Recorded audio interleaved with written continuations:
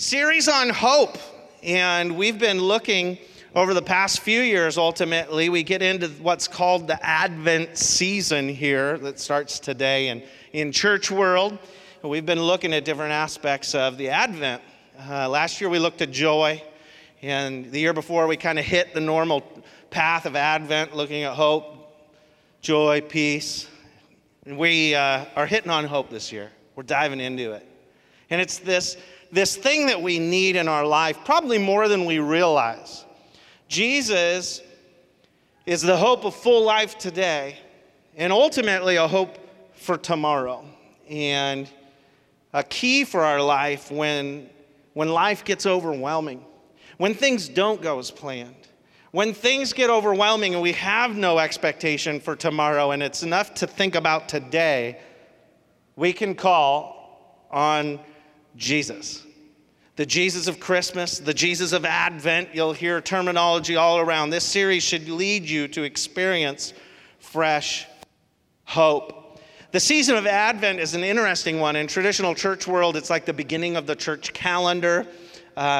We've not really been a traditional church. Obviously, you're sitting in a high school right now in a worship service. But we still, though, this time of year, we well up with this anticipation of the future, this arrival of a person, an event. That's what Advent means, the arrival, the anticipation of the arrival of a person or event. And this event in history, this arrival is Jesus. And Advent reminds us of something incredible that we just cannot forget and need to elevate this time of year. We're reminded once again of the promise God made to send his son throughout the text of Scripture, throughout history, thousands of years. And this promise is true beyond just hope of eternity, it's hope for life today. We build traditions around this time of year. As much as they might try to be torn down, we still build them, right? And interesting enough, the word Advent is taken from a Latin word that means coming. And so here we are celebrating our coming, the coming of Jesus and our coming King who will return again.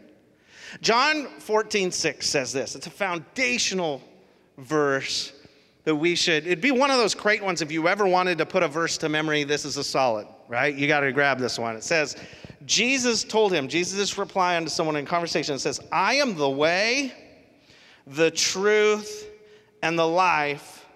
No one can come to the Father except through me. I am the way, the truth, and the life. Now, if you fill in the blanks of your outline, spoiler alert, we may have just filled them in for you, but we're going to have some fun still today. Billy Graham said this. This is not just hope, but it is an Advent hope. It is the truth and expectation that God is working in our life now, in our present moment. It is promise that what we hope for in his name is obtained. It is a time to remember that the salvation God promised through all of history has already come, and we live in the hope of that salvation. We cannot settle for just the way things are, but must live in the awe and wonder of the memory of God's promise. That's where we find ourselves today. Hopefully, in the awe and wonder, we're going to unpack quite the story as we talk about this reality that Jesus is not just the way to hope. Jesus is our hope. He's the key to unlocking truths of God for our life, and he's the key to living life to the full right now. Our big idea for today is Jesus is the hope of the world. Jesus is the hope of the world. Our hope is centered on one person, and his name is Jesus. Perfect worship song they just sang. Hope has a name, and his name is Jesus. He's the way, right? He is how life to the full and this whole promise came about. He is the truth, a constant yesterday, today, and forever. And he is the life to the full we're promised through him. I love how the book of John opens up. It's one of the Gospels, right? Matthew, Mark, Luke, and John are the Gospel books that explain the story of Jesus. And John focuses on how much God loves us, but he opens up with this unpacking in John 1 of like how this whole thing has come about of the coming of Jesus, how Jesus has showed up. And this is what it said, John 1, we'll read verse 1 through 5 and then 9 through 14. It says, in the beginning, the Word already existed. The Word was with God and the Word was God. He existed in the beginning with God. God created everything through him, and nothing is created except through him. The Word gave life to everything that was created, and his life brought light to everyone. The light shines in the darkness, and the darkness can never extinguish it. Verse 9, the one who is the true light, who gives light to everyone, was coming into the world. He came into the very world he created, but the world didn't recognize him. He came to his own people, and even they rejected him. But to all who believe in him and accepted him, he gave the right to become children of God. They are reborn not with a physical birth resulting from human passion or plan, but a birth that comes from God. So the Word became human and made it his home among us. He was full of unfailing love and faithfulness, and we have seen his glory, the glory of the Father's one and only Son. Wow, John, way to pen that, right? Under the inspiration of the Holy Spirit. How beautiful is this? Right? That the hope comes to us in human flesh. That's Advent. This hope, this expectation of the coming King finally comes. And it's not just an anticipation of something that came or is to come. It's interesting. In 1985, Pope Benedict XVI wrote this. He said, Advent is concerned with the very connection between memory and hope. It's celebrating the way God has unpacked this whole thing to bring life and forgiveness of our sin to us. But it's also, this is what the future holds. It's this beautiful tension in between that we live in. And that's what we want to kind of take you on a story of today. The first thought for today is Jesus is the way. Jesus is the way. It might feel like Sunday school on steroids today. I just got to give you like a little hint there. We're going to read a lot of Scripture because it is incredible how Scripture unpacks this story for us. How Scripture opens up to us this better understanding of, man, this has been God's way, his plan for hope since the fall of man. Clear in Genesis at the beginning of your Bible, when you open it up and make a commitment this next year, I'm going to read through the Bible. You're probably going to make it through Genesis, or close to through Genesis, right? Before you're like, well, next year, set that goal again. But Genesis, like, if you look, Genesis 22:18 says this, and this is interesting. This is to Abraham. He was told of the blessing, this hope that would come through his seed. And that's 1,800 plus years before Jesus showed up on the scene. He's told this, through your descendants, all the nations of the earth will be blessed, all because you've obeyed me. Through your descendants, all the nations of the earth will be blessed because you have obeyed me. This is speaking way into the future. And God just throws these little seeds of a clue that I'm sending a Savior. I'm sending a Savior. Hope for the future. I'm sending a Savior. He drops these little clues throughout Scripture. This is more than a nativity. Like, the hope we have in Jesus has occurred over thousands and thousands of years.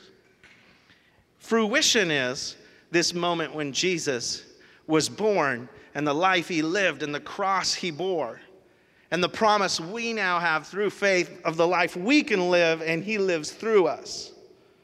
It goes on, his grandson, Abraham's grandson Jacob, was told this. I see him, and this is in Numbers 24:17, says, I see him, but not here and now. I perceive him, but far in the distant future. Yeah, a few thousand years. A star will rise from Jacob. A scepter will emerge from Israel. You wouldn't know that that's talking about Jesus unless you started reading study guides and commentaries and things. It's hard to imagine in the world we live in today. We live in kind of this, we just want a promise quick type world. I got to have the newest now. It's such an instant, they used to call it a microwave culture, but now it's even faster than that. It's we don't wait very well. We don't have that great of patience. And these are generation upon generation upon generation ago type promises before Jesus shows up.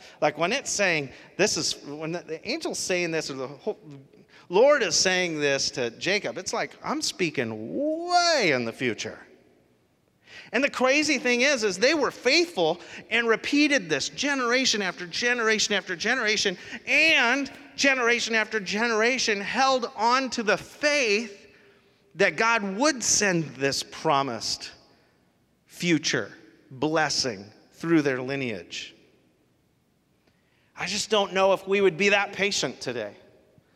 I admire the culture of this time and in place within the world thousands of years ago, where they would wait on a promise from generation to generation.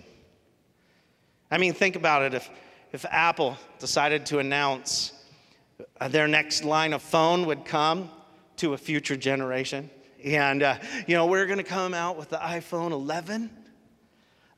Your grandkids will love it. It's going to be a while. We're working on it now. We're just working on breakthrough. No way. You'd switch to the Pixel 3 or something. You'd jump brands, and it's just the world we live in doesn't wait that long. Tesla would say, get out there, and Elon would say, man, I've chosen to innovate, and I need investors. We're going to build the car of the future. It'll be ready in 100 years. It's going to be a great return on your investment for your great-great-grandchildren. No. This was way more important. I think the only thing we do this for, really, when you start to think about it, is faith and then medical research. Where you hear people make challenges publicly. Who knows, maybe in this room we have the person that'll find the cure to this. And we'll wait generations for a cure. We'll pursue it for generations. We'll invest in that for generations. But this is dozens of generations.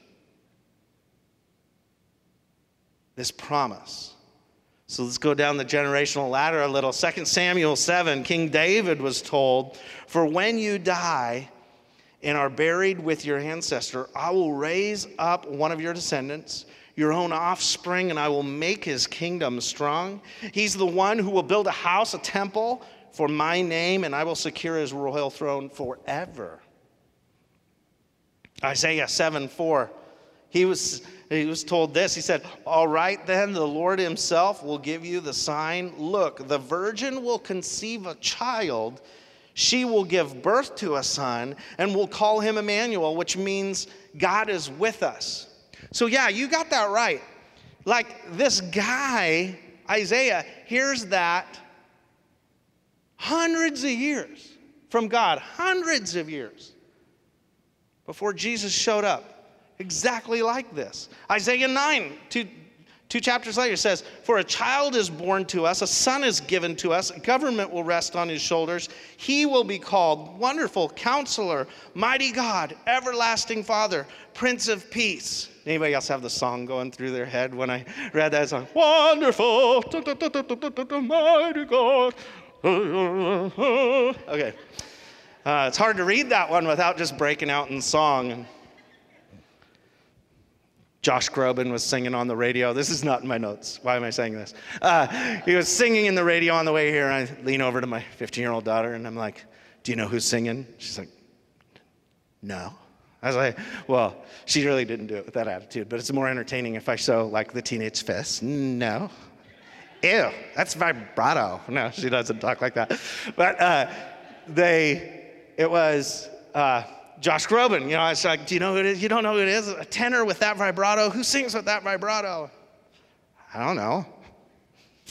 Anyway, Josh Groban. Wonderful. Tenor. Got to sing that with a good tenor voice. Back into the talk. Okay, I'm back.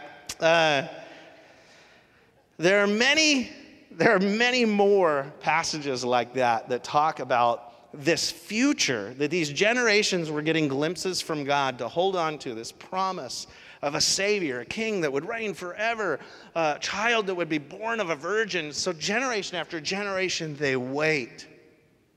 Hundreds of years of silence go by where they hear nothing. And then the moment comes. And they're holding hope the whole time. They're passing hope from generation to generation. And you have to imagine that there were some doubters in the mix, right? Like, okay. The craziest thing that we find out through the Gospels as we read, some of the religious people were the greatest doubters of them all. Sometimes it's hardest for us to believe. It's those who are new in the faith believe and experience healing, and there's incredible things, deliverance in their life. And those of us who've been around the church for a while, for some reason we let doubt creep in. Anyway, here's how it comes about. Luke 1, this is the way Jesus showed up, right? Luke 1, verse 26. In the 6th month of Elizabeth's pregnancy, God sent the angel Gabriel to Nazareth, a village in Galilee, to a virgin named Mary. She was engaged to be married to a man named Joseph, a descendant of King David. Gabriel appeared to her and said, "Greetings, favored woman, the Lord is with you." Confused and disturbed, Mary tried to think what the angel could mean. "Don't be afraid, Mary," the angel told her. "For you have found favor with God. You will conceive and give birth to a son, and you will name him Jesus. He will be very great and will be called the Son of the Most High. The Lord God will give him the throne of his ancestor David. He will reign over Israel forever. His kingdom will never end." Do you think this was sounding familiar to her? Do you think she was recalling Sunday school lessons here or what she learned in kids' church? She's like, wait, so the promise that in 2 Samuel, so this is all coming back, right? Mary asked the angel, "But how can this happen? I'm a virgin." The angel replied, "The Holy Spirit will come upon you, and the power of the Most High will overshadow you. So the baby to be born will be holy. He will be called the Son of God. What's more, your relative Elizabeth has become pregnant in her old age, and people used to say she was barren, but she has conceived a son and is now in her 6th month. For the word of God will never fail." Mary responded, "I am the Lord's servant. May everything you have said about me come true." And then the angel left her. Hard to imagine. But Mary would have to know these prophecies. And she would have to recognize the language Gabriel, this angel, was using with her in that moment. And go, oh my goodness, this is the moment. Can you imagine at the age of 15, 16, in that zone, how you would process the weight of this moment? Besides needing to go change because you just met an angel. It's like, excuse me. So I had a little accident, it's all good. I just look at this and go, this is overwhelming. The weight of the world, but yet the promise of the world is given to this girl, Mary. This promise from generation, over 1,800 years worth of promises. And now it's here. John 3:16 and 17, we're probably well familiar with, but it says, "For this is how God loved the world. He gave his one and only Son so that everyone who believes in him will not perish but have eternal life. God sent his Son into the world not to judge the world but to save the world through him. We have this opportunity. This is like the way to be saved. This is the hope of the church. It's the way to be saved through Jesus. God gave us his Son. And I love some of the old school translations of that verse that say, God so loved the world. Like, he so loved the world. And he loved the world when? Before he sent his Son. So some of us might assume, because I've made a decision to follow Jesus, I'm now loved by God. No. You were loved by God before he sent his Son. Right as you are. You're loved by God. This is the way of hope. The way of hope is that we serve a God who loves us as we are. And then he leads us into life. We'll get there in thought. 3 in a second. You can quickly be overwhelmed by your sin with this information and go, man, but God sent his Son for me. I'm not perfect. I'm not worthy. No, none of us are. And that's okay. He still sent his Son for us in our imperfection so that we could just feel this life and this life to the full, this hope, this confident expectation of everything Jesus having promised us and said when he walked this earth. It's true, which is thought 2. Jesus is the truth. I don't know. I always feel like every year this is needed, this understanding that Jesus is the truth. To be aware that there is truth. To be aware that there's something solid that never changes. The scriptures God gave us, this book called the Bible, we have this opportunity to put our hope in. It's truth, and it doesn't bend and waver with the changing of time. So we actually have something solid that's here all the time for us. Listen to some of these passages. Psalm 86:11 says, teach me your ways, O Lord, that I may live according to your truth. Grant me purity of heart so that I may honor you. We just did a series on honor. 1 John 5:20 says, and we know that the Son of God has come and he has given us understanding so that we can know the true God. And now we live in fellowship with the true God because we live in fellowship with his Son, Jesus Christ. He's the one true God, the only true God, and he is eternal life. Our faith is this unshakable foundation in a world that is wishy-washy. As hypocrisy rises, this never changes.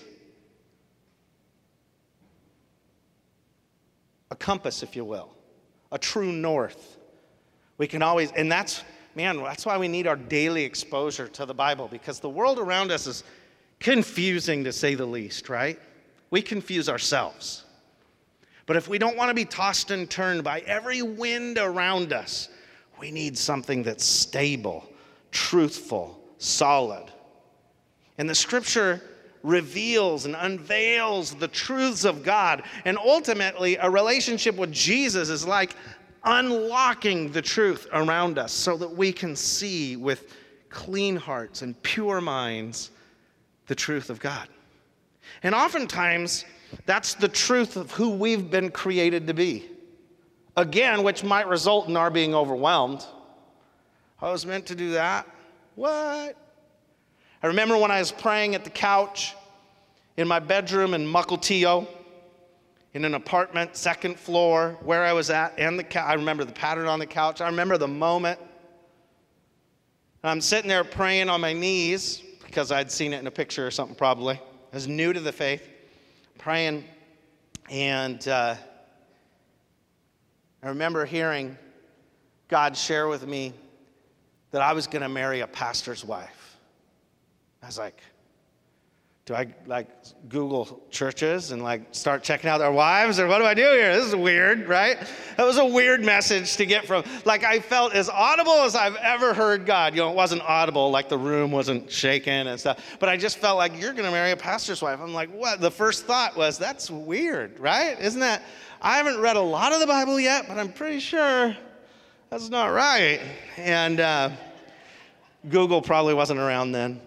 Anyway, so I didn't go to a computer because I didn't own one. But just looking at that moment, and I quickly rationalized and realized, oh, like you've called someone to be a pastor's wife. Oh, that means you want me to what? Be a pastor? Do you know who I am? Like, do you know what I've done? You've got to know what I've done. No, and I felt very overwhelmed. And I was just like, never could that happen, God.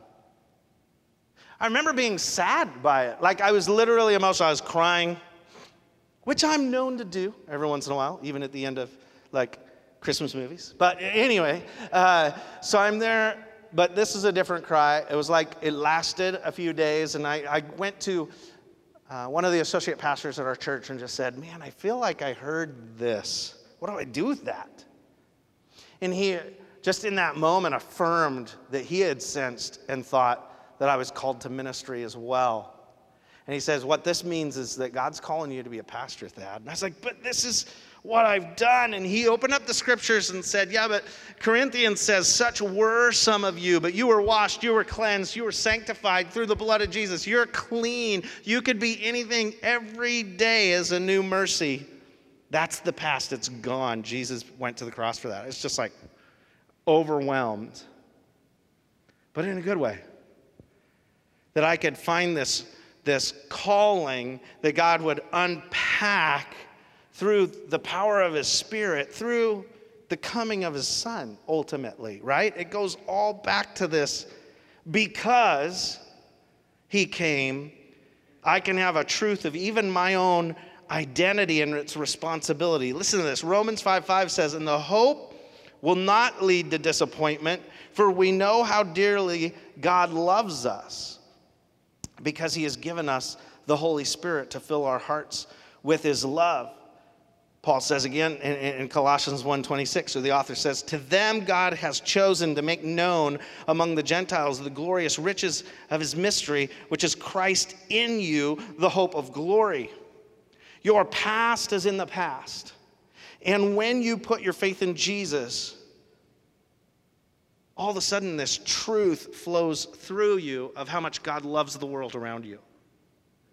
And to some of us, you sense this call, okay, I'm going to be set apart. I'm going to go above just serving once a month in church. I think I'm supposed to serve like every day of my life, the church.